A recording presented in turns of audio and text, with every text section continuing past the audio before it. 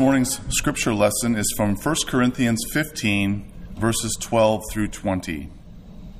Now, if Christ is proclaimed as raised from the dead, how can some of you say that there is no resurrection of the dead? But if there is no resurrection of the dead, then not even Christ has been raised. And if Christ has not been raised, then our preaching is in vain and your faith is in vain. We are even found to be misrepresenting God because we testified about God that he raised Christ, whom he did not raise, if it is true that the dead are not raised. For if the dead are not raised, not even Christ has been raised. And if Christ has not been raised, your faith is futile and you are still in your sins. Then those who have fallen asleep in Christ have perished. If in Christ we have this hope in this life only, we are of all people to be most pitied. But in fact, Christ has been raised from the dead, the firstfruits of those who have fallen asleep. Let's pray. Father God, we thank you for this day that we celebrate your resurrection to new life. And I pray that as we look at this particular argument by Paul, that you would help us to understand more clearly what you have to say through your word. In Jesus' name, amen. I had pretty good report cards through high school, except for one glaring flaw. It was the D I received in Mr. Reith's geometry class. Mr. Reith, who looked vaguely like the guy on the Quaker oatmeal container, except instead of a smile on his face, he wore a permanent scowl. He probably got that scowl from grading my papers. I think the main reason that I did so poorly in his class was because I failed to memorize all those if-then statements. I know you're eager to be reminded of a couple of them, so here are a couple for your listening pleasure. If a triangle is isosceles, then the base angles are congruent. Another one, if point D, E, and F are collinear, then DE plus EF equals DF. Well, I'd better stop there because all the math geeks in my listening audience here will not be able to focus on the rest of the sermon because they'll be thinking about all the other if-then statements for the next 20 minutes. Well, here in our text today, the Apostle Paul is arguing a particular point using some if-then statements. But the point that he's trying to make is much more crucial than some of the if-then statements in our geometry class in regard to an isosceles triangle. The foundation of the Christian faith is on the line. Some in the newly formed church in Corinth there have begun to suggest that there is no resurrection from the dead. Let's follow Paul here as he challenges these Greek Christians by taking them step by step through the logic of their reasoning. Pay close attention to this because you don't want to get a D on this quiz. Your eternal destiny depends upon it. And so first we see in verse 13, if there is no resurrection, then Christ has not been raised from the dead. One of the most interesting aspects of these Christians in Corinth is they actually believed that Christ had been raised from the dead. They just didn't believe it was possible for them. That's why Paul says here, if there is not a resurrection, and we can safely insert the additional phrase, for you, then Christ hasn't been raised from the dead. They thought that somehow, because Jesus was the Son of God, that the natural laws of death didn't apply to him. Perhaps they thought that he was mostly dead, like the hero in The Princess Bride. Mostly dead is slightly alive, croaks Billy Crystal's character as he pumps Wesley's lungs full of air with a bellows. Paul attacks this line of reasoning. Let me ask you a question. Did Jesus raise himself from the dead because he had some kind of supernatural power that you and I don't have? No, he was really dead, and dead people don't do anything. Scripture shows us exactly how Jesus was able to rise from the dead. We see the answer in Acts 22:32. God has raised this Jesus to life, and we are all witnesses of the fact. And God the Father is able to raise you from the dead as well. We go on to verse 14, the first part, that says, if Christ hasn't been raised from the dead, then our preaching is in vain. When I was 24 years old, I was hired on at a pie factory in Chaska, Minnesota. And the assembly line at Pies Incorporated cranked out hundreds of pies each day. My 10-hour shift consisted of me standing next to a huge stainless steel vat that contained frozen fruit like blueberries or strawberries. And then I would scoop out some of that fruit, weigh it, and then flip it over into the pie shells as they whizzed by. Well, I filled about 20 shells a minute that way, and these frozen pie discs were shipped to various grocery stores around the country in freezer cases. Needless to say, it was hard to get excited about my job. I was grateful for that steady work, but my mom was a professional pie maker, and so I found these pies to be very subpar. She taught me the intricacies of a perfect flaky crust, and her Thanksgiving pie is still the stuff of legends. In Paul's next if-then statement, he basically says that if Christ were not raised from the dead, his job as a preacher would be as unfulfilling as that job of mine at the assembly line at Pies Incorporated. There would be no point. It would be actually worthless. He may as well go back to working full-time as a tent maker. The resurrection of Christ was the main point of his preaching. He was not trying to spread the message of how some guy in Israel decided to rise up against the Romans and was unsuccessful because they crucified him and put an end to the revolution. I would not have left my career as a barber of 20 years if Christ had not been raised from the dead. If I were here only to give you a list of rules that may or may not make a difference in your life, then forget about it. Verse 14b here says, if Christ hasn't been raised from the dead, then your faith is a lie, as Paul goes on with his argument. The Bible tells us that faith is believing in something that you cannot see.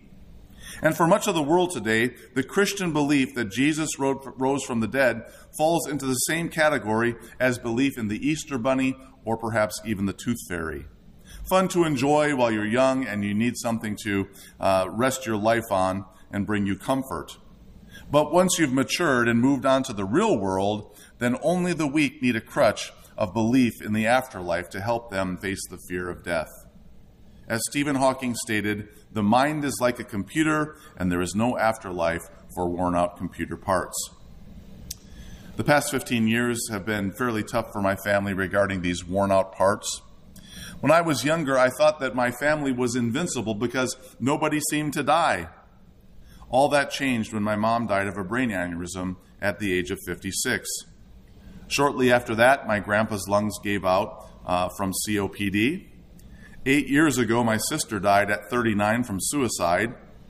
A year after that, my wife's brother Dan was found dead in his home from alcohol poisoning at the age of 42. And the following year, my brother died at the age of 43, having plunged through the ice back in Minnesota. If the message that I stand up here and preach to you is not true, then there's no sense in getting upset about these deaths. They were just worn-out computers that will be replaced by younger computers as this meaningless life marches on. If our faith is a lie, then there's no sense in celebrating a life well lived or mourning a life that's cut short. I would have saved a lot of time and money by not having to travel back to Minnesota to bury my brother and my sister. Some of you sitting here this morning fall into the category of the twice-a-year church attender. You come at Easter and Christmas because of maybe perhaps family traditions. You do it to make mom happy. And you might even have been thinking as you looked forward to this Sunday morning that, man, I hope that preacher has a short message. I don't really want to sit through a long message that he has. Just a boring talk of stuff that I don't believe in. If Christ is not raised from the dead, then you are one of the smartest ones here because you only have wasted about 2 hours of your year listening to vain teaching about a fictitious story someone invented thousands of years ago. Paul goes on here in verse 17. He says, if Christ hasn't been raised from the dead, then you are still in your sins. I have had many conversations down through the years about Christianity. Being a barber for 20 years, you have to talk about something, and so I thought, why not talk about something interesting like religion? The number one question I hear time and time again is, what's so special about Christianity? Don't all religions essentially lead to God? In fact, I was talking to somebody last night about this very thing who's a Hindu. An illustration given by Larry Moyer, who's the president of an evangelical ministry out of Texas, would be helpful. Pretend we're all standing outside in the parking lot, and there's a big pile of rocks in the middle of it. And I say, okay, let's pick up these rocks and throw them to the North Pole. Now, I may get closer to the North Pole than some of you, and some of you may get closer to the North Pole than me. But we're all going to be about 3,600 miles short of reaching our goal. Each of us in that parking lot is like all the religions of the world.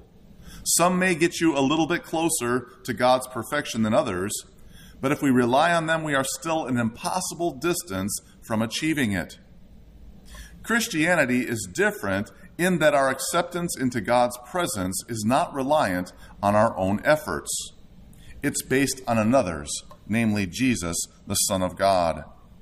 We don't have to throw rocks to the North Pole. Jesus picks us up and flies us right to the North Pole. We are using an analogy here, but what really happens is that Jesus has taken the punishment for all of our sins.